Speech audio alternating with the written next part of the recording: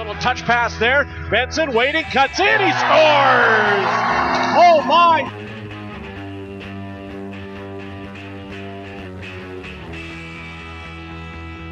Into the middle, holding, back, Toporowski shooting, shot block, got it back, shot, score!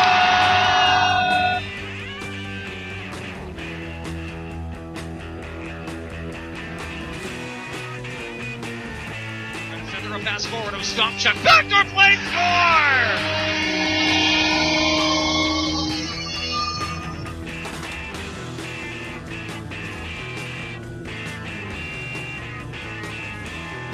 In front, Groove scores!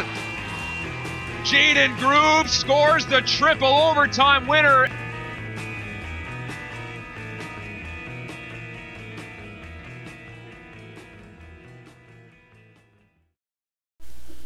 Portland fans, there's one more game before Christmas break. It's against the Vancouver Giants on Saturday the 17th. What you're going to want to do is come down to Cartside for your pregame festivities. If you mention the Pucklandia podcast, you will get happy hour pricing on drinks in the cantina there, which is a pretty nice deal, I think. You know, there's a number of food carts there, a variety, you know, for different tastes, and that way it gives you a reason to get down there early, find yourself a parking spot and all that. But it's going to be a good showdown, you know, home against the Vancouver Giants, formidable opponent. And hopefully we'll see you down there at Cartside. Welcome into a joint edition of Pucklandia and WHL Unfiltered. Pleased to be joined by my co-host and Swift Current, Sean Mullen, and also by the guest of the hour, Steve Ewan of the Vancouver province. How's Lower Mainland treating you? Lower Mainland's outstanding. We are muddling along here, waiting for Christmas. So we were, getting it figured out. So, Steve, you're one of our. Any snow yet? We have not had snow yet, but we get snow once every 3 years, and it shuts down the city. So that's kind of how we roll. So, Steve, you're one of our favorite, return guests. We love the newspaper guys, and you're definitely one of them. Yeah. I don't think we give you enough credit for your fight against cancer and killing the crush the tumor with humor. You want to maybe touch on that a little bit? How that struggle's been going for you? Oh, things are good. I was diagnosed initially with cancer in 2010. Had a recurrence in 2017 and had a stem cell transplant. But I am cruising along, and blood work has been good, and the medical people all seem very happy, so I'm going to take their lead and be very happy as well. I like that. And, World Juniors this time of year, it's, we might, win gold, but you guys have health care and you don't go bankrupt and get cancer. And so that's a fair trade for me, I think. There you go. Also, healthcare, touchy subject these days too. Anyway, but Steve, really good to hear that. In general, how has the season been from your perspective? It's a very interesting conference this year. Yeah. Certainly with the Blazers hosting, Portland and Seattle being the powerhouses they are, Prince George emerging. Vancouver has been interesting. Really a lot of storylines, and I think that's great for a newspaper writer, isn't it? Oh yeah, no, I think it's been. Yeah, there's a lot going on. I think just with Kamloops alone, waiting to see what they're going to do and what their big move is, and Seattle obviously has gone all in, and Portland looks great. I think there's that race to get out of the 6, 7, 8 spots. Because I don't think you want to play any of the big three in the first round. I think if you can get into the 4 or 5, your odds of winning around probably go up dramatically. And I think you're seeing the Kelownas and the Vancouvers and Prince George particularly really kind of looking at that. So there's lots going on. Vancouver has been their chemistry is very good. Michael Dick talks about the chemistry being as good as it's been since 2019. When they made the championship run. They're obviously not that team, they don't have that depth or that talent, but they do have that connection where it feels like they really play for one another, and that tends to be a powerful thing at this level. And I don't know if this is the time to get into this, but I'm really concerned at how they're going to do over the next couple of weeks here, even, part of that being the break, losing their two of their three top scorers to World Juniors. I mean, every team's dependent on these guys, but I feel like the Giants really need Ostapchuk in the lineup. And Hansik's been superb. Both those guys have been great.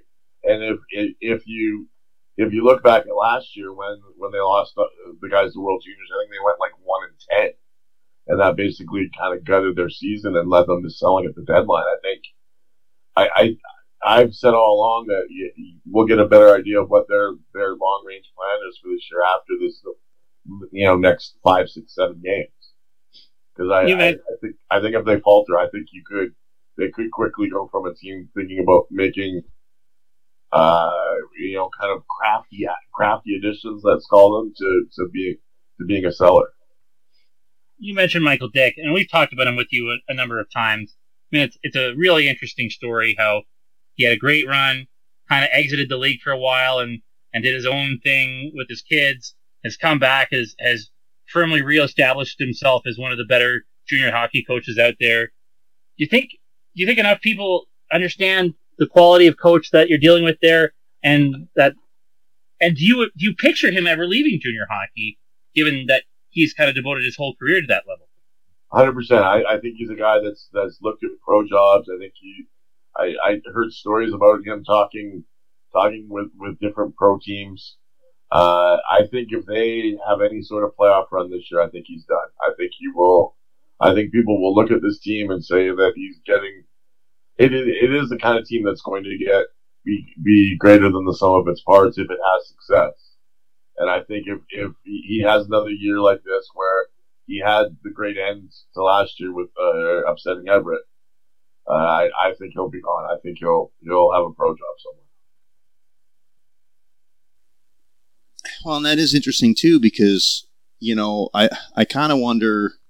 We already talked about the top of the bracket here in the Western Conference standings, and I wonder.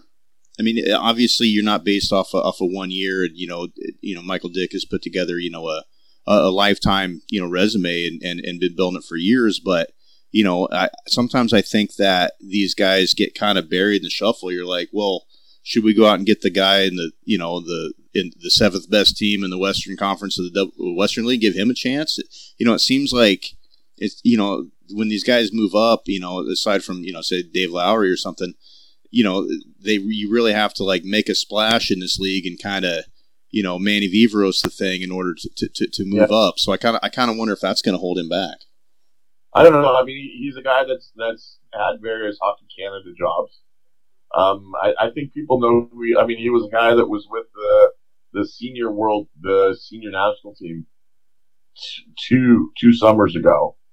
So I think he's got connections. I think, I think he's close. I think if COVID didn't put an end to that last Bowen Byram year and they got to run that year, I think he might be gone already. I think he has the ability to be the hard ass head coach, but I think he's also skilled enough to be the nice guy assistant coach. I think he's got both those. I think that's appealing. I think he's very good technically. I think his teams always check well. I think he's good with systems. I think this team really fits him. I think it's a hard-working team, and I think that's if there's one calling card for him is that he's really into the hustle and the kind of the grittier teams, the harder working teams. Reminds me a lot of Don Hay in that regard. How meaningful is it? I mean, I mentioned sort of the gap in time between when he coached in the league. How meaningful is it, do you think, when analyzing a coach's ability to adapt, to take that break away from this level at a time when coaching and the game has changed so much and to be able to come back and still have the kind of success that he had. A lot of coaches we've seen have success once, leave junior hockey, come back, and they're no longer able to replicate it. The game has changed too much. The players have changed too much. I think that's one of the. I think he's a very bright guy, and I think he's able to look at the changes and look at how different players are. You look at how different the game is from, like, I go back to 07 with the Mem Cup team with Milan, and that team, as good as it was back in 07, couldn't compete today because it couldn't skate. It couldn't keep up with the pace, I don't think. So I mean, and that's within all our kind of generation, right? So I think Michael really understands that. I think he's. I'm surprised he's not gone already, to be honest. And that's these shows tend to go down rabbit holes. Is kind of the point of the format, but I never thought about that concept, Steve. If you took that 07 Giants team and put them up against say today's Thunderbirds or whatever, and I mean as far as the game evolving just that much in that period of time, I mean, as a fan, I'm still upset at the 07 Giants and some of the things that they did to in some of these rinks. They were a big mean. They were bullies, and I mean just for one stat, I think that team had 100 fighting majors that year, and now I think Giants teams are in the 15 to 20. I just the game's changed dramatically. I think part of it is just it's following along with the NHL. Part of it, I think the academies are becoming so much more prevalent that you're getting a higher skilled kid or a kid with aspirations of being a higher skilled kid. Can you imagine today if a team had 100 fighting majors, the amount of suspensions they would have? I mean, there may not be 100 fighting majors in the conference by the time the season's done. No, and I think that, I mean, I want, you want to go down a rabbit hole. Why not make fighting a automatic tossed out of the game, ejection? Make it an automatic ejection. So I think part of my issue with hockey is that hockey gets caught up in, well, this is the way we've always done it. Well, here's a chance to show that you're thinking about concussions and thinking about all those things that we're so worried about, and try and be kind of forward thinking. So fighting is being phased out. I don't think you would hurt yourself if you kind of helped it along. Yeah, we're seeing that kind of on its own, and I think the in the O you're seeing a little more of that. You're seeing kind of calling unsportsmanlike instead of a instigator, but there's more and more of those, which is kind of an interesting wrinkle on we're just going to call this differently without actually changing the rule. That kind of sits a little weird with me, but I don't know. It's probably I remember, and I want to say 89 or 90 at a New Westminster Royals game. Harvey Smeal, Stan's younger brother, was the coach. And Stan was there, and I remember him coming over and talking to him, and him talking about how he hated training camp because all the college guys were there and they didn't fight and they all carried their sticks high. And I remember thinking, well, if that Stan Smeal says that, you've seen fighting phased out, and I don't feel like you've seen a real, the game being overrun by stick and practice. Well, I think part of that was it wasn't that long ago they implemented the 4-minute penalty if you bloody someone with a high stick, and that's not something we talk about very often in the context of this fighting debate, but that does change things, because if you're reckless, you not only could cost your team 2 minutes, but a double minor can completely change a hockey game, right? So it has controlled the sticks a little bit and taken away some of that concern that would come with less fighting. Well, and another part of that too, if we're comparing to the college game, not only is there no fighting, but there's full cages and fish bowls, and so in theory, you can have your stick wherever hell you want it because you're not going to contact the other guy's face unless something goes totally wrong. So we kind of have that like a hybrid model here, whereas you can get cut with a visor, but so you're trying to be cognizant of it, but you also have to answer to Bruno if you get too out of line. So I kind of like that threat being there. That you do have to answer to JD Watt if you take liberties, but. Yeah. Without having to actually follow through with it, kind of nuclear deterrence kind of a thing. I once got completely going off page here. I once got a drunk dial call about 10 years ago from JD Watt, who somehow still had my cell number in his phone and was at a party in the middle of the night in Calgary and had a trivia question he thought I could answer. That's respect that you were the first person that came to mind. I don't know if it's respect. It's something, though.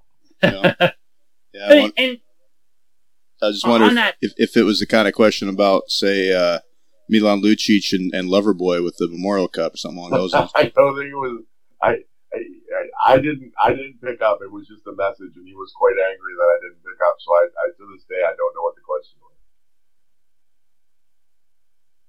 And just, on that subject, I mean, I'm still somebody, when you grow up with it, you're socialized with it, right? Like, I was a kid watching Rock'em Sock'em videos, so part of my love of hockey came with that aspect. We loved the fights. Yep. And it's human nature. I mean, we watched gladiators in the olden times, but when you tried, somebody came to me with that one time, because just, my instinct is I like fighting in hockey. I enjoy it. It's a part of the game. And somebody came to me one time and said, if you had to separate yourself from your history with the sport and explain to somebody who'd never watched hockey before, why are teenagers allowed to punch each other in the face in front of thousands of people? How would you explain that? And I struggle to explain that because would we put teenagers in a UFC cage and put an audience there, right? I guess we wouldn't, No. But I still like fighting outside of my logic. Yeah, it doesn't bother me, and I just look at hockey taking the hits that it's taken in, for PR, and part of the problem is that it just hasn't been forward thinking and hasn't evolved and hasn't gotten out in front of some of its issues. And here's a simple issue that's going away that you could benefit from if you decided to kind of go down that route. It wouldn't change things. It wouldn't change the game that much for the greater population. One of the faults of hockey, though, I would say, is that they kind of do a lot of stuff halfway. In the case of promoting stars, right? Yeah. Oh, we want to promote our stars, but don't be too flashy. We don't like that. Don't talk too much. Don't celebrate too much. Don't, or we want to get fighting out of the game. We want to make it safer, but we don't want to make a big public statement about it because we're going to make the fans that like fighting mad. Yeah. They, as a sport, as a community, seem to tiptoe their way into things all the time to avoid making people angry, but they never, as a result, make any waves with what they do. And it feels like they get caught from all sides, right? So. Well, that's a good segue there too, though, as far as using the players to sell the game, and it's definitely one thing in pro hockey we don't do a very good job of. But here in the BC division, we and you're privy to this, Steve. We just had the Connor Bedard tour. Yeah. Sold out every barn in the Western Conference that he played. Well, not in the States, of course, we're not allowed in the States, but. Yeah. What was that like as far as using the biggest star in all of Major Junior to sell tickets and kind of the lead up to it and then the game itself? I think he did a marvelous job. I can't imagine being 17 years old and having that kind of pressure where you're having to do media like a media tour as part of your team coming through and having to try and fit in with your group. And he's been. I think he's really bright for one. I think he's been well taught for another. I think he handled it marvelous. I mean, there was people cheering when he came out on the ice for warm up. I think it's something that you just don't see in junior hockey. Well, and why do you think it was different this time? Because we've had players in the league that are highly touted, like Ryan Nugent-Hopkins. We all kind of knew, yeah, and he didn't end up being a generational player, but we all kind of knew, hey, that's the guy that's going to be first or second in the draft. But there have been those players. I don't think we've ever had anybody during the social media kind of stage where they're just so accessible that you can see that you. I think if you've got Twitter, you've seen every goal the kid's ever scored, which I don't think we've ever had before. I don't think we've had a generational guy come through the West at a time where the access was what it was, right? I don't think I don't think the media was what it was, where he's been on TSN forever. So I think that's just kind of the stage that we're at. I think, we all know the story about his backyard rink, his backyard setup, because we've seen that. We've seen all those things, and we've seen his highlights, and he's a fun, flashy player. So I think it's given a chance for that. And he's fun. He's done an amazing job with it. I think it's a real credit to him, a real credit to his parents that he's not going absolutely bonkers right now. Well, and I have long been a proponent of promoting the Stars when trying to sell tickets at this level, not just your own, but the Stars from the other teams. And it's never really been much of a tactic that I've seen at this level. It's been more about, selling the logo, selling loyalty, selling the fan experience. But can this maybe, and I know Bedard is special, you're not going to get franchise talents all the time, exceptional talents all the time, but can this maybe be a template where the marketers around the league can go, wait a minute, there's no player ever 10 years ago, 5 years ago, 20 years ago that would have sold out games in other buildings. But if you can promote Stars, that turns heads more than anything. And maybe this is something they need to do a lot more of going forward. It's funny you say that, because the Giants tried that with Prince George. When Prince George was coming, they posted on, I think it was their Instagram, that the Cougars are coming and they've got the 2 potential first-round picks. And the Giants players were angry. Where Colton Lankow actually replied to the post saying, hey, your own players are coming too, and I think every guy on the team will like his post. So it is something the Giants have played with. I don't know if they're going to play with it again, though, after that whole kind of situation. Wow, that's really interesting. And but at the same time, I mean, if you can sell tickets, get butts in the seats, and motivate the home team to perform well, I mean, now you're really cooking with gas. Now you're really freaking it. I don't think that was the actual plan, but I wonder if it worked out that way. But I think it's I think Vancouver had a great rivalry back in the day with Everett. I think there was some promotion to that. It's never. There's not. The Giants particularly haven't since then had a great direct rival. I think they've tried to sell the Victoria Vancouver rivalry. It's never worked because the teams have never both been good at the same time. I know there's Kamloops Kelowna has a rivalry. It's not like Tri and Spoke and Portland and Seattle. It's a little bit different. I don't know why we don't have the same rivalries up here that they have, in other various cities. But that's interesting. The player reaction kind of goes back, to what I was saying about how we can only do things halfway. Yes. Okay, promoting Stars works. Let's try to promote Stars. Oh, that makes the players mad, so we can't do it. Yeah. Like, there's always something that holds the sport back from doing what it needs to do to get the attention that the sport deserves. And at some point, they just have to dive in, do some unique things, because numbers around the league outside of this Bedard run have not been spectacular. So they need to get creative. I think even if you look at Regina, the numbers aren't that good. Oh, they're not. They're not selling tickets in Regina right now. And I think part of it is if I could be wrong, but they also raised their ticket prices, didn't they? My understanding is, yeah, they're high. I don't know what high means. I mean, they're pretty damn high right where I'm sitting too. But yeah, but I know the natives are restless, and they also, they haven't put a winning product on the ice for a while. They've seen 2 years of Bedard already. Like, it's a really interesting experiment right now. That's for sure.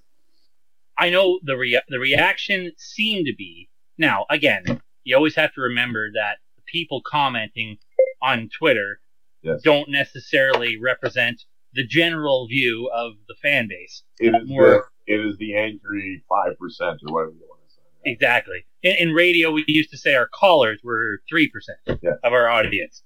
But that said, the contention seemed to be, we had to suffer through 3-4 years of lousy hockey after the Memorial Cup. Now, the second we get something to be excited about, you jack up the prices on us. Yeah. So it didn't go over well.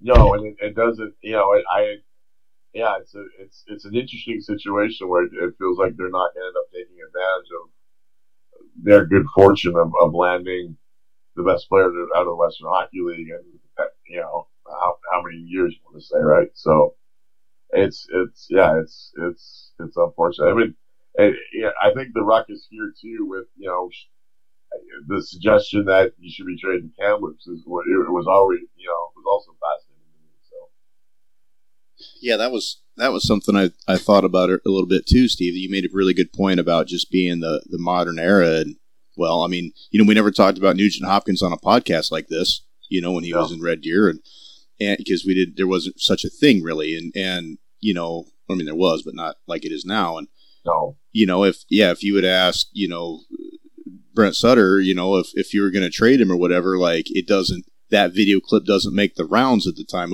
I don't think we even had YouTube at that time, Yeah. So it is a little different animal. I just like, I just like to get out and get in front of this. There's no way I would trade him. I get the idea that you're going to get a bounty. I just think having that connection to that player as long as he plays in the NHL, I think is going to be more important to that franchise. I think Connor Bedard walking across the stage in June and them saying Connor Bedard, Regina Pats, I think is an advertisement that you can't buy. That's exactly what I've been saying as well, Steve. And you get kind of blank stares from fans sometimes because a fan wants to win more than anything else. But a business has to understand branding, has to look at the big picture. And the reality is you could be selling Connor Bedard Regina Pats jerseys for 30 years, right? Yes. But if you don't get that moment where he's picked as a Pat, if they say from the Kamloops Blazers, then so much of what that could mean is sucked out of it, isn't it? Yes, and it's not a great analogy to make now because Carey Price has kind of gotten himself in trouble up here with some of his comments about gun control. But Carey Price went to Tri-City. Carey Price met his wife there. He still lives there. He still skates there. It's a great recruiting tool to have a Carey Price. I think. I mean, that's a special relationship, but I think that connection, to keep that connection with Connor Bedard, for the Regina Pats, I think they have to do it. I don't think you'd ever get the return to the equal return trade wise for that kind of just that recognition or that connection.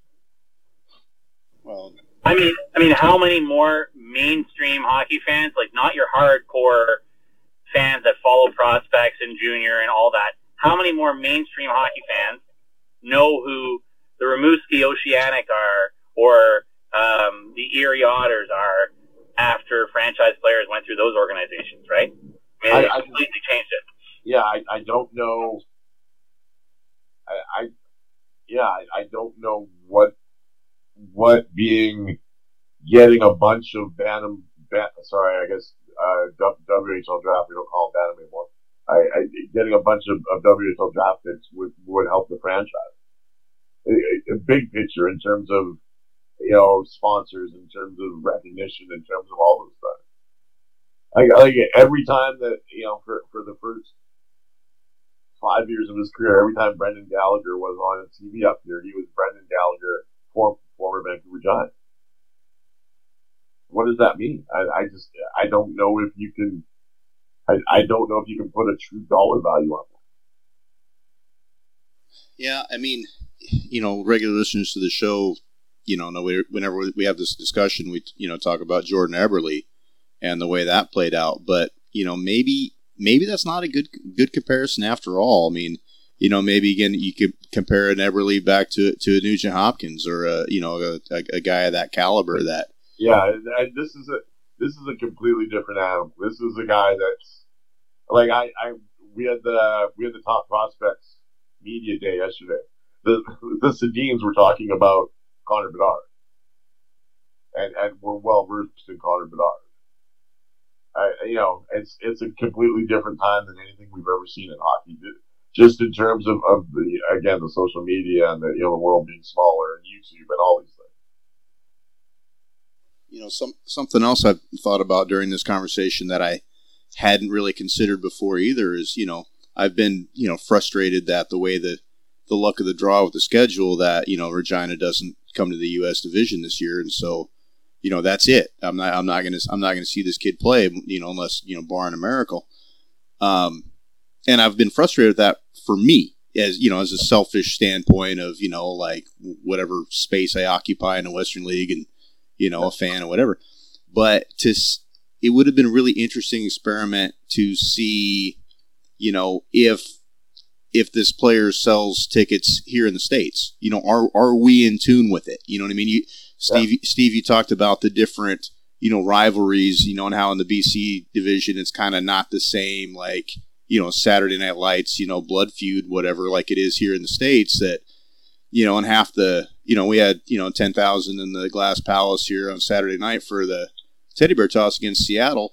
Do any of these guys know that they have, half the fans, do they know that there is World Juniors, that Seattle's missing 4 guys, that, or is it just like we're the good guys and we wear the white hats and they wear the black hats and let's go at it? It would be interesting to see, if Bedard sells seats in Kennewick, in Everett, here in Portland. And that's just, that would have been a really interesting social experiment, especially after we saw how it went in BC. And, now we have to wait for the next, generational guy to come to the league, and who knows when that's going to be. Would have been fascinating to see if he skipped BC, went and played in the U.S. division, whether Vancouver, Lower Mainland fans packed Everett, packed Seattle, packed Portland. Would have been interesting to see, whether they would have traveled, right? So that's fascinating. I hadn't thought about that angle, Chad. That's really interesting because we are more, we're the ones obsessed with that top prospect up in Canada, with the highlights on TSN and Sportsnet and all over social media. Do you think? I mean, is there conversation about Bedard among U.S. Western League fans to a similar degree, even from the circles you operate in?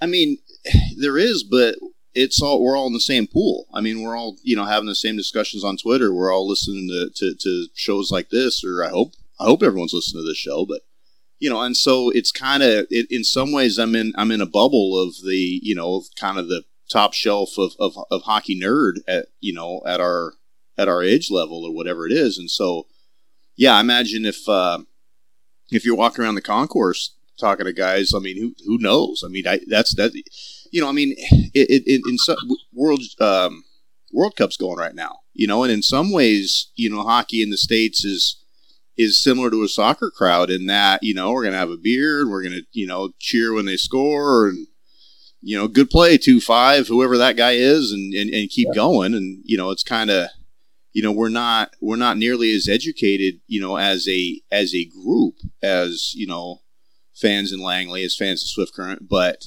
they make up for it enthusiasm and hooting and hollering. So it's a thing I had never thought about till in the middle of this discussion, but it would be interesting to see, oh, wow, this Bedard kid, we got to get in on this, maybe, but I really don't know. Would have been interesting to see how the American teams marketed him too as well. How much did would Portland have sold the idea that Bedard was coming, and how many interviews would Mike Johnson do to pump up a Bedard visit, and how would Seattle have sold it, and how would Bob Torrey and Tri have sold it? So yeah, it would have. It's unfortunate. I get why the schedule is the way it is and why teams only make the one trip. And this is a year you were kind of, if you had your way, it would have been nice to see the Regina Pats play everywhere. So. Well, and that's where you also say crappy timing for COVID, because he would have made 2 trips to BC and 1 to the U.S. if we had normal years. Yeah. So, but again, it's so much about out of your control. So. Well, and that's the beauty of this league and Major Junior in general, that we're going to have a new crop of guys, first round talents. They're already in the league, but we're gonna have new guys next year, and but again, it won't be. Again, I don't know if Seth Jones sold tickets. Maybe in Everett so they could boo him, but but not to say. I mean, he's one of what? He was the 7th exceptional status player. He's the upper echelon, right? It's these guys just don't come very often. Well, that's something I hadn't thought about either, Steve. So, in the first exceptional status player in our league, obviously. So, they were all in the, in the Ontario League for the most part, and so that makes me wonder if we had a Sean Day, and he's probably not the right example, but if McJesus played out this way, I mean, would and that's a fun experiment too, right? So the internet wasn't quite the same at the time, or if McKinnon played in our league or whatever, would that you'd like to think that if McDavid was playing for Kamloops instead of Erie, that you might have had that same effect. Yeah, I mean it's so hard to tell, right? I just think it's the perfect storm with social media. Just that you feel like you already know, like if you're a hockey fan, you've got a good idea of this kid's skill set already. I mean, we've been talking about 2023 being the the Bedard draft for 2+ years now. Again, because of social media. And that's the one real downside for the league. If Regina doesn't surge and become a real story come playoff time, is how much they're missing from that, right? I mean, there's probably a part of the league office that wishes he was traded to a top team because of how much extra spotlight the playoffs would get. The other side of it is, if you're Don, I believe he's a Don Meehan guy. If you're Don Meehan, you're probably happy if he's out of the playoffs early, so he can focus on draft stuff. And I mean, he's got a busy 6-8 months coming up with how much pressure to get ready for NHL season. So there's a lot of different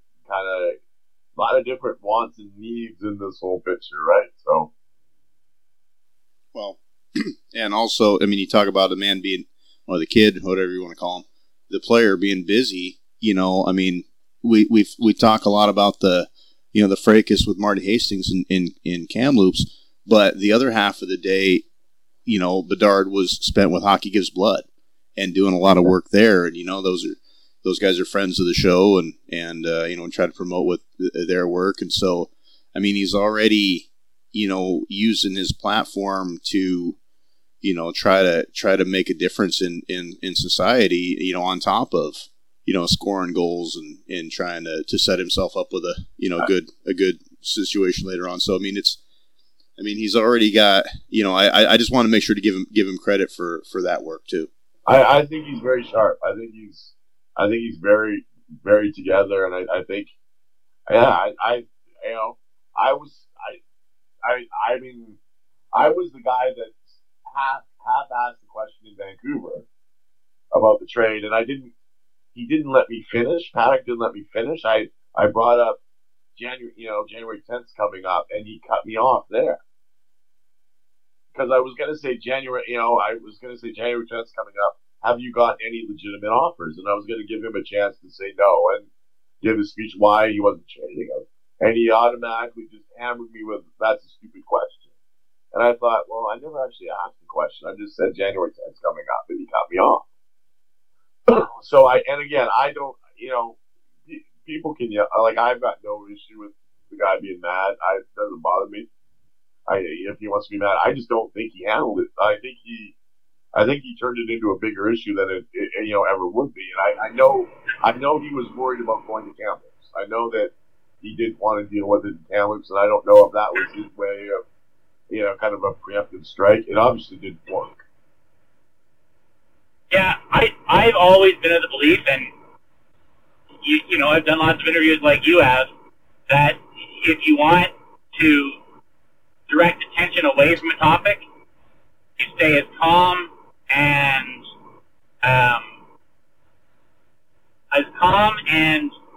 political as possible. All he's got to say is we're not trading. We're not trading him. We don't. Yeah, I mean, he doesn't. And turning it into this whole song and dance, I thought, didn't make a ton of sense. And again, he can yell and scream all he wants. I have a platform to say what I want to say, and I'm good with people saying if people want to be mean to me in quotes, I'm okay with it. It's not about that. And I think he turned it into a bigger issue than it needed to be. If you get frustrated, that's going to get coverage. If you say some boring answer like, thanks for the question, Steve, but we just never discuss potential transactions in the media. But not even that. You just say that we're not trading. Yeah. But we're not trading him. We're not trading him even gets coverage of it. But if you just give that same boring generic answer all the time, then people will get sick of asking the question because they're getting nothing. Yeah, but he doesn't. Yeah, don't dance around it. Just we're not trading him, and then, I mean, if you end up trading him, you say you changed your mind. I don't think they're going to trade him. Let's be clear, but I don't. I think.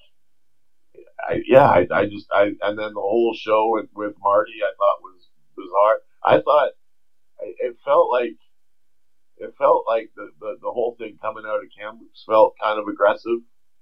Felt like that there was people up there really bucking for it to happen.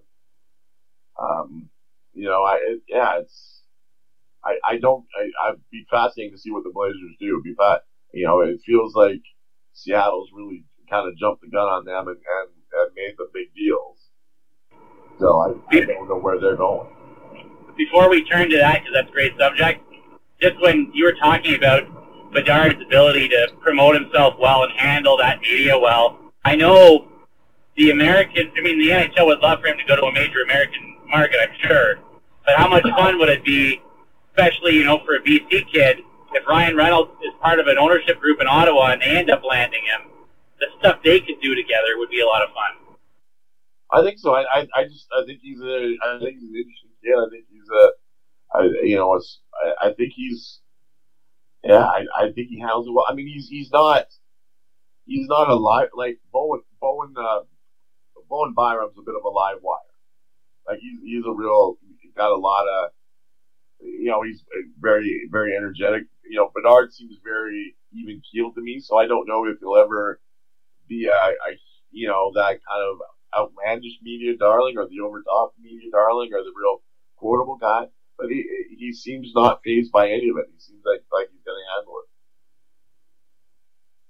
When you kind of cover the Canucks, they're not going to end up in that kind of lottery position, are they? It feels like they're trying, but no, I don't know if they're going to. I mean, local. We've got the whole Bo Horvat fiasco up here right now, so that's the whole thing. I mean, local kid in that kind of environment. I mean, I don't know if we've ever seen that. I don't know if that's the best case for Connor Bedard. So I don't. Not a bad point. Yeah, I don't. Everybody. It's funny. Anytime that any of the prominent BC guys become free agents, there's a big push up here that bring them home. I don't think anybody.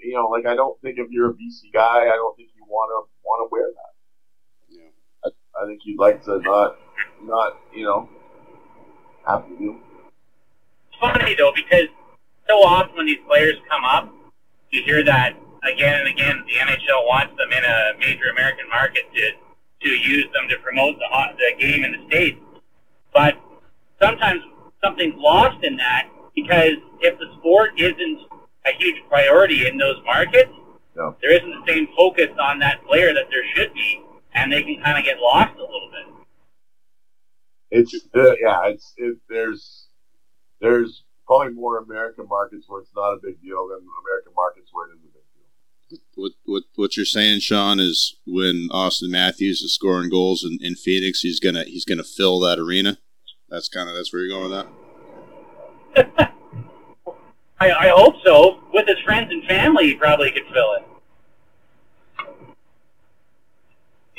But bigger picture though, Steve, and this is back to the Marty Hastings Kamloops thing. I mean, that's part of why I've always had a thing for you newspaper guys. I mean, for one thing, there's a whole lot out there that's way more important than hockey will ever be, and we need reporters to dig these things up and keep us informed, and in order to remain free societies in whatever country you live in, and and you're supposed to ask the questions that are tough. And when they specifically say, "Don't ask me this," it kind of lays the gauntlet on the table. You about have to do it, right? I mean, I know you said that you it poked felt around with very that. much like it's funny because it felt very much like a challenge.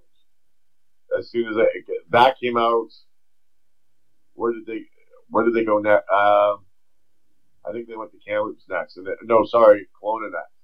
And that was put on the table there, right after the stop in Vancouver.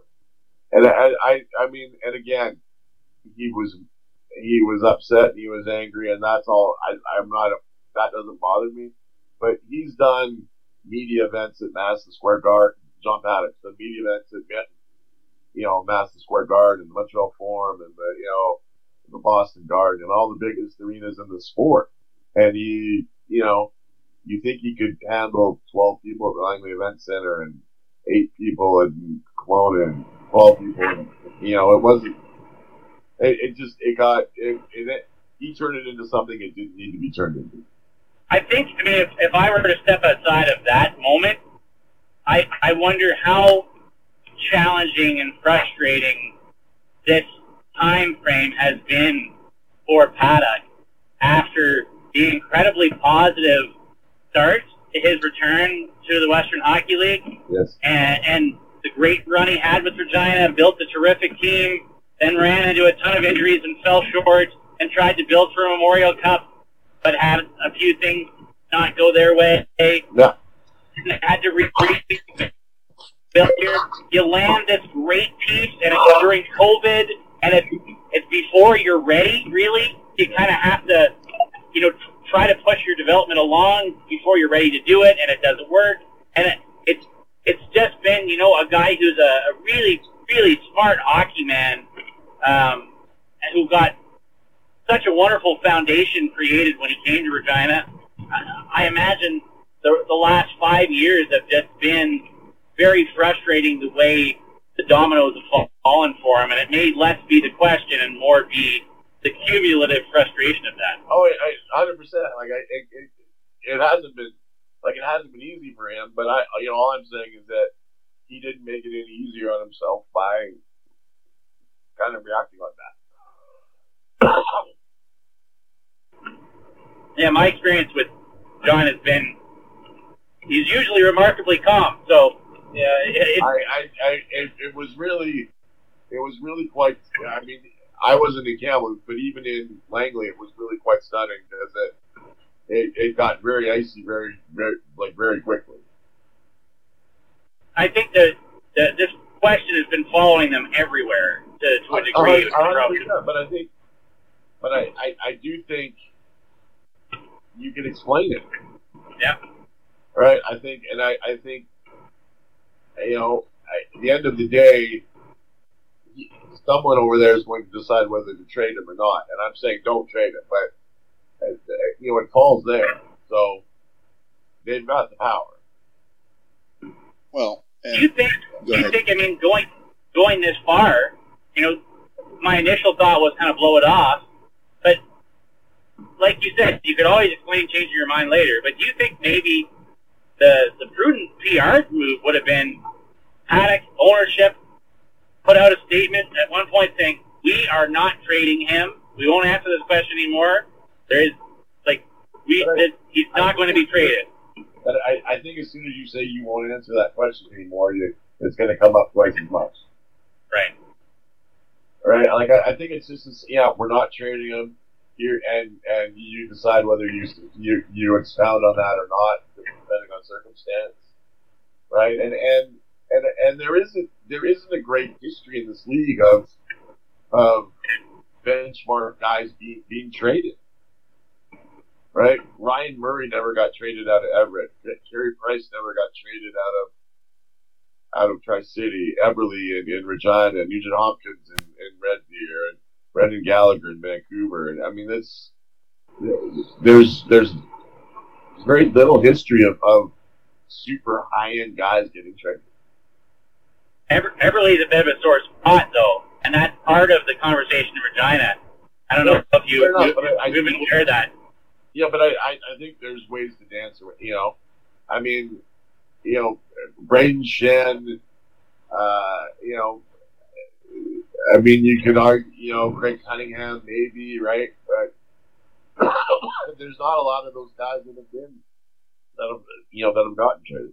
Well, I mean, Cunningham got moved as a overage. That's kind of a little bit of a different animal. But I mean, Cody Eakin, the year before that, or actually same year, I think, comes to mind. I mean, that was 8 for 1, coming out of Swift Current going to Kootenay. I mean, but again, I suppose it's probably a fool's errand to compare Cody Eakin to this guy wearing 98. Yeah.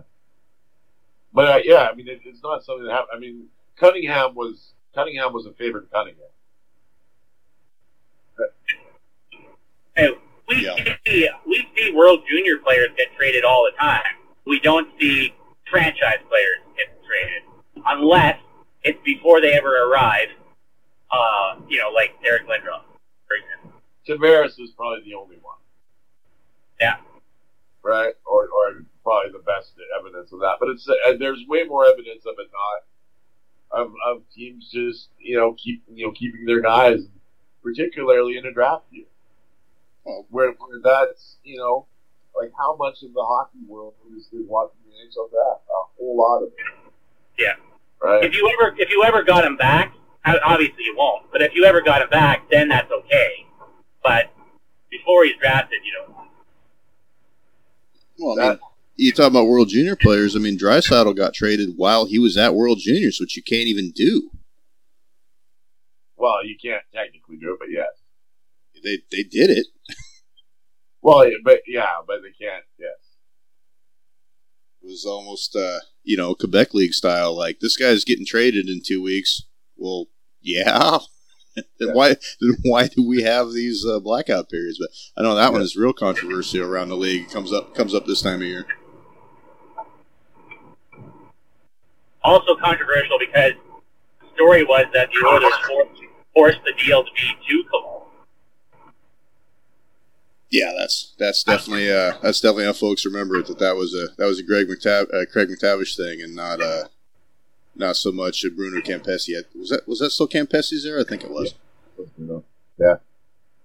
So, Steve, you started getting into Kamloops, and the reality that, Seattle has made some big moves. Portland has been fantastic.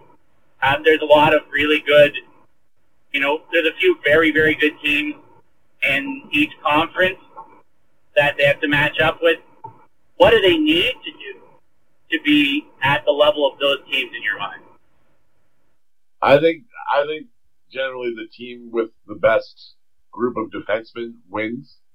I think it's about getting the puck out of your own zone and getting it up the ice. And I think on the other side, it's about forechecking and creating turnovers.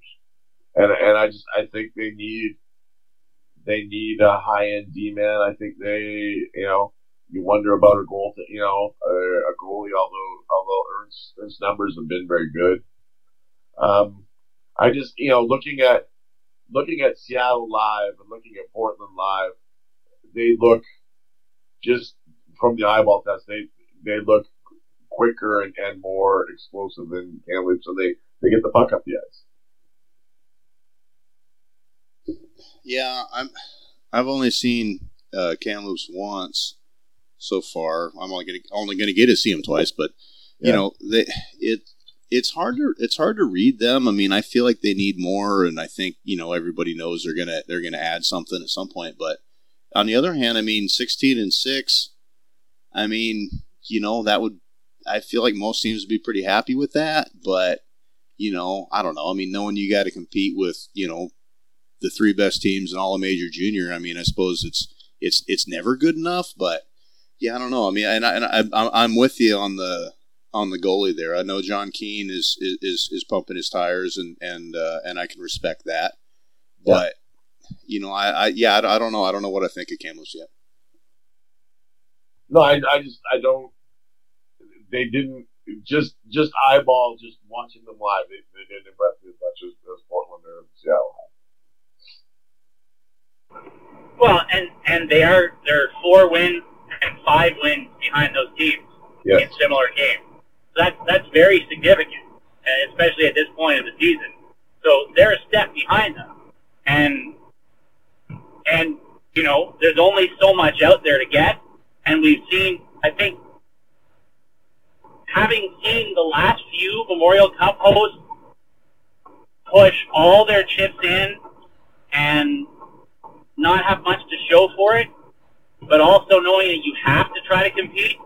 I think it's a tremendously challenging position to be in as a general manager right now. Sean Clouston has a huge job in front of him, how to balance those things, knowing, at least in their case, they're good enough to be a contender. It's not like Regina when they were kind of hovering around the playoff line before the deadline, and Kelowna the last time. Like, they're still a good team, but you want to go all in the way the other teams have and then suffer for 4 or 5 years after. Yeah, I don't. It's gonna be interesting to see where they find guys. Whether is there somebody that drops out of the race right at the trade deadline and gives up on a high end 19-year-old? I don't know. I mean, I think Vancouver is has some guys that if they decided to drop out, that would be appealing to a playoff team. I don't know if they're going to decide to drop out. We had Chris Peters, on the show last week talking about American World Junior Team, and I was listening to his show today, I think it was, and mentioned that Sebastian Cossa is in the Coast League right now as a 20-year-old, and to me, I mean, is that situation any different than the defenseman that the Thunderbirds just brought in and Luke Prokop? I mean, can can Sebastian Cossa be had to add to a Western League team for a playoff stretch? You'd think that'd be a real attractive goalie, being how he won his last junior game, potentially ever. I mean, unless if he doesn't come back. I mean, I want to start a rumor there based off of nothing but the fact that he's in the Coast League, and there's kind of no reason to be there. You either come here or move up to the A, right? So I mean, I don't know. I wonder if there's but to your point, Steve, I wonder what pieces are out there that a team like Kamloops can go after. They're going to have to do something. They're going to have to. I mean, they're not going to sit still. I think that's obvious. I don't. Yeah, I don't know where they're going to go. I don't know what it's going to be like. I've heard Seattle's not done. I've great. Mike Johnson isn't done. Right. I think there's some interesting challenges, right, to kind of figure out and like you want to. I mean, if I'm John Paddock, do I go take a swing and say, okay, well, we're gonna have the best player in the league? Can I add, another piece or two, and put us in a bet, make us a highly regarded 6 seed or 7 seed or whatever they may be. But there's a few teams in this league that look like Memorial Cup contenders. And so it's not like there's just one or two. You mentioned Seattle, Portland. Winnipeg's 25-4. Red Deer's 21, 5-1-3. Saskatoon is 22-5. Those are contender numbers, right? Yeah. So all of those teams are seeing their windows open right now. And because junior hockey can be so cyclical, they're all going to be trying to take advantage of that window. So it's not just Kamloops out there looking, and it's not just teams that are kind of on the playoff bubble. There's 6 legitimate Memorial Cup contenders in the league that all have a case to be made that if they make the right moves, they could be there at the end of the year. So it's going to be a fight, but there's only, Edmonton, Prince Albert, Medicine Hat, Spokane, Victoria are the only, they're done kind of team, would you say? Yeah, and a lot of those teams have already made their trades. Spokane's already traded out their goalie, already traded out their top D-man, right? Like, there's not a lot. It looks like there's more buyers than there is sellers right now. Yeah, talk about the Chiefs. Yeah, Barsley made his moves early, which I thought was interesting. But if you find the right, dance partner, then go for it, right? I mean, he's in for the long haul. There looks like as far as coming on the ground floor, as much as this is ostensibly a Portland show, we haven't talked about them that much. I really don't think I expected, or maybe anybody expected, Portland to be this good this year. I think they've kind of, in some ways, stumbled onto this. I'm sure that MJ is doing a lot of thinking about what they want to do. I mean, to your point, Steve, I mean, this is a guy that adds, every year he goes out and gets something. But I kind of wonder what poker chips he really wants to push to the center of the table. But especially considering that you got to get through Seattle potentially. I mean, you might have to deal with Kamloops but you're hoping to have to deal with Kamloops, at some point, but maybe not in a 7-game series. But yeah, I wonder. I don't have any idea what they want to do, because I think it's kind of found gold this year for them.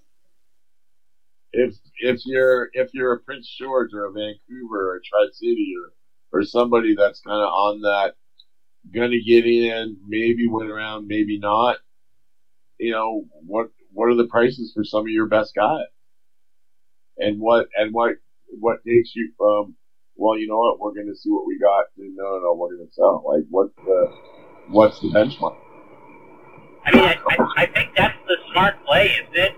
Because unless you're one of those teams like Prince George, for example, they've been hungry for some kind of playoff success for a long time. If they get into 4th or 5th in a series that's winnable, you probably don't want to to make a move like that when you're trying to bring your fan base back.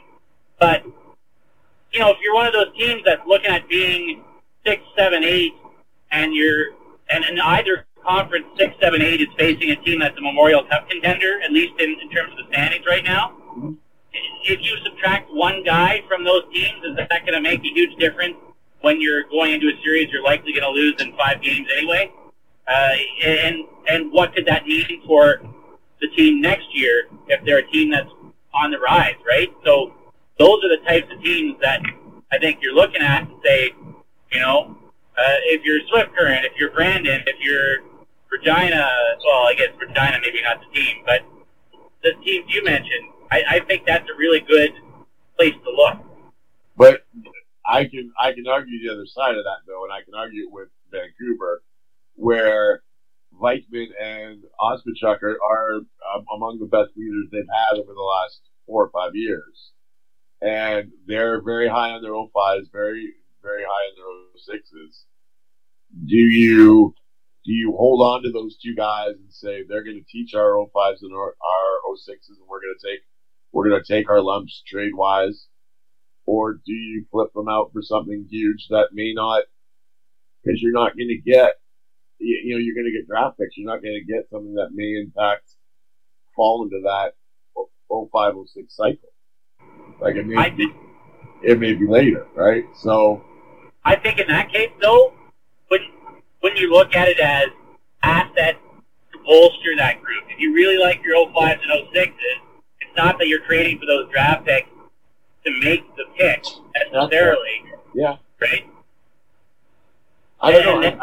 Again, that's the great question of if you've got a kid like Vikman. Vikman, when they got eliminated by Kamloops last year, after that last game against Kamloops, Barclay Pinetta, the GM, went down to the dressing room, and he heard in the weight room, he heard weights clanging and banging after their final game, and he thought, what is going on? And he goes in, and there's Vikman, who had missed several weeks with a leg injury. He's in there after the final game lifting weights, right? Because he's trying to get ready for whatever's next. And I think that, what's the value of moving him out for whatever you get for him, as opposed to that guy teaching Masden Leslie or Haliburton or Semenuk, right? I'm glad I don't have to make that decision. Yeah, it's really interesting story, Steve, about the goalie on a freshly eliminated team. That's motivation for sure. I think, but I feel like Sean's talking about a model that we'd never seen before, but he knows well. The Lethbridge Hurricanes, the year that they had that big trade with Swift Current and acquired a lot of assets and still figured out how to win a couple of rounds and then have to ultimately be defeated by the players that they moved out, and Stu Skinner and Estefan and the like. I don't know if that's a thing you can replicate, but I mean, Pete did it. I mean, maybe that's a thing that you could do if you're Tri-City or PG. Well, and not to jump in ahead of Steve there, but and it's exactly what I was talking about.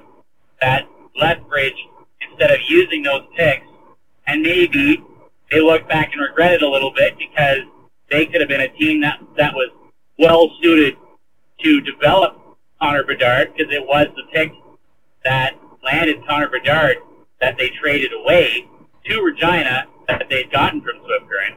However, they did get those picks and then turned around and flipped them in the Jake Position deal to try to make that team better when they thought they were more prepared to make a run.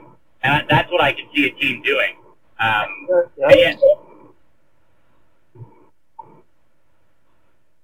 But I know what you're saying. For fans and for media, it's so easy for us to say, here's an asset, you want to maximize that asset, but they're not an asset, they're a human being. And what does it mean to your locker room and your organization and your culture when you rip a huge part of it out of there in the process of development. Is that sort of what you're getting at? Yeah, I think for years after Mark Fistrick was gone, guys talked about what Mark Fistrick meant to their group. The 2019 team talked about what Darian Skeel meant to their group. A couple years after he was gone, and I think those are the checks and balances that guys in charge of these teams are trying to deal with. Well, and Steve, you brought up Cunningham earlier, and that's exactly why they brought him to Portland. Was who he was more so than even his performance on the ice. Yeah. No, I think those are. I think it's always easier to play that. Well, make the trade, and I think there's a lot of questions. There's a lot to go into it. And again, there's a logic to trading Connor Bedard, but it's not necessarily as easy as everyone as that automatic trade value, like the playing the NHL video game where you just trade and get picks and get players, right? Yeah, I feel like the 2013 Saskatoon Blades, could agree with you there that you can bring in guys if you want, but how is that going to settle out? What is the sum of the parts, right? Yeah. Well, Steve, we've kept you for a while, and Sean's going to wherever he's going. Do you have any other things you want to touch on? You got anything you're writing for the province that coming up here that we should keep? No, just talk to Samuel Honzek leaves the Giants after the Wednesday game in Victoria. He leaves Thursday for World Juniors, and talk to him about the idea that he could face his line mate in Ospachuk, in the event that the Slovaks play the Canadians. So talk to him a little bit about that, and just what it's going to be like for Vancouver without their guys, and how they're going to have to find a way to soldier. They were greater than the sum of their parts team before. They're going to be even more like that without those two guys. Do you have a feel at all for what the vibe is going to be? Like, if World Juniors has been such a tradition and an event for people in Canada, do you have a feel for whether it's going to be anything close to that after what we've seen the last 2 years? What the vibe might be just for the average person now? Is it going to be, is the luster coming off? I wonder if Bedard wasn't there, I'd say yes. But I think there's going to be a fascination in what he does in his last World Juniors. I still think there's going to be that kind of fascination in terms of him and where he's at and what he means to a Team Canada run. Yeah, that's a thing when we spent a long time on Bedard earlier, obviously, but that was a thing I was thinking about during that part of the conversation, that see what he does on his Team Canada roster. I mean, obviously we see so few 17s make it, and a lot of times the guy that goes first overall wasn't good enough to make a 19-year-old tournament, but then is too good and is in the NHL afterwards, and we never really see these guys in this tournament. So it's kind of a rare opportunity to see a 17-year-old undrafted player steal the show. But that's kind of what we all expect to happen here in Halifax, right? I mean, the vibe across Canada is I think they're really concerned about this U.S. team and the defense core they're bringing, but that might just be my opinion. I don't know. I think it'll be was such a part of our hockey fabric for so many years, and to see how badly Hockey Canada has messed up over the last 3 or 4 years, I do wonder what the appetite for World Juniors is going to be. But I just think that the Bedard excitement is going to maybe outdo some of our disappointment in the way Hockey Canada has handled itself. Well, it's because it's a perfect storm.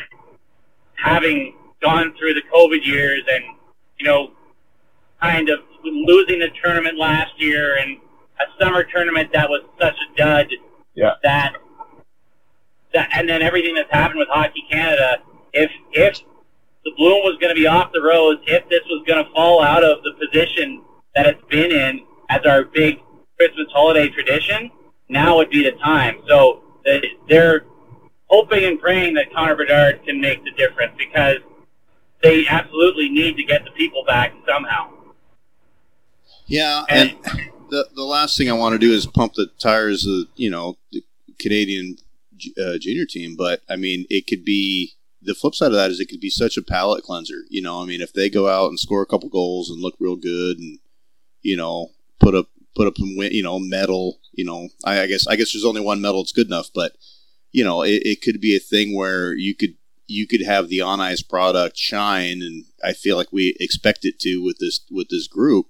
That you could put a lot of sour taste behind you as far as trying to turn the page on where they're at, even though obviously Hockey Canada as an organization has a lot of work to do still. It's going to be real interesting to see how much Hockey Canada tries to rebrand and sell that it's making improvements throughout this, because they know they're going to have a lot of eyes on them.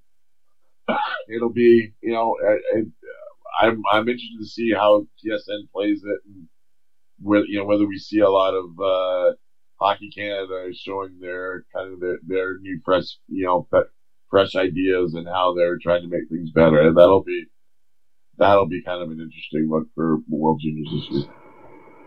I think, I don't know about you. I think they're going to have to walk a real fine line. TSN too. Other years, you see nothing but World Junior promotion from now until the tournament's over, all over TSN. And what type of promotion? Like, everybody's kind of going to be walking a tightrope here. How much do you pump your chest? How humble do you have to be while still needing to do enough to generate attention? It's going to be really fascinating to watch, and it'll be a real balancing act, I suspect. I don't know. I can't remember anything quite like this. Can you think of an example? No, I think these are brand new times, and I think, they've got that. I think they'll have an audience. They'll have people watching. I think it's a chance to sell that we're trying to be better. Like you said, though, you have to try and try not to bang people over the head with it too much. I think there's a line there. Sean, I feel like you're saying that, we don't want to promote the players but too much, but we want to promote the players, but we also want to promote the tradition of wearing the maple leaf, but not too much. So we kind of half measure the thing, like where we started, right? Exactly what I said at the beginning, the thing that hockey always ends up doing. Yeah. It's crisis management, though, which is slightly different than just promotion. And crisis management is a totally different ballgame. And something that sports and athletics and sports teams and organizations tend to not be the best at self-awareness and crisis management, as we've seen the last 6 months. You see it every day, Steve, I'm sure. In all walks of public life, I think sports is among the worst at self-awareness and crisis management. We've had a fair bit of it here in Vancouver with our various teams. So you do think you could make a bundle if you put together a sports crisis management company that went around and helped people out, because they don't seem to do a very good job at it. Well, there's your retirement plan. There you go. Get out of this newspaper gig and get into crisis management. All right. Well, Steve, we've kept you for some time. I know you have other things to get back to, and so we always appreciate having you on the show. And I would encourage everyone to read The Province, and subscribe to your local paper. I appreciate that. Thanks so much, guys.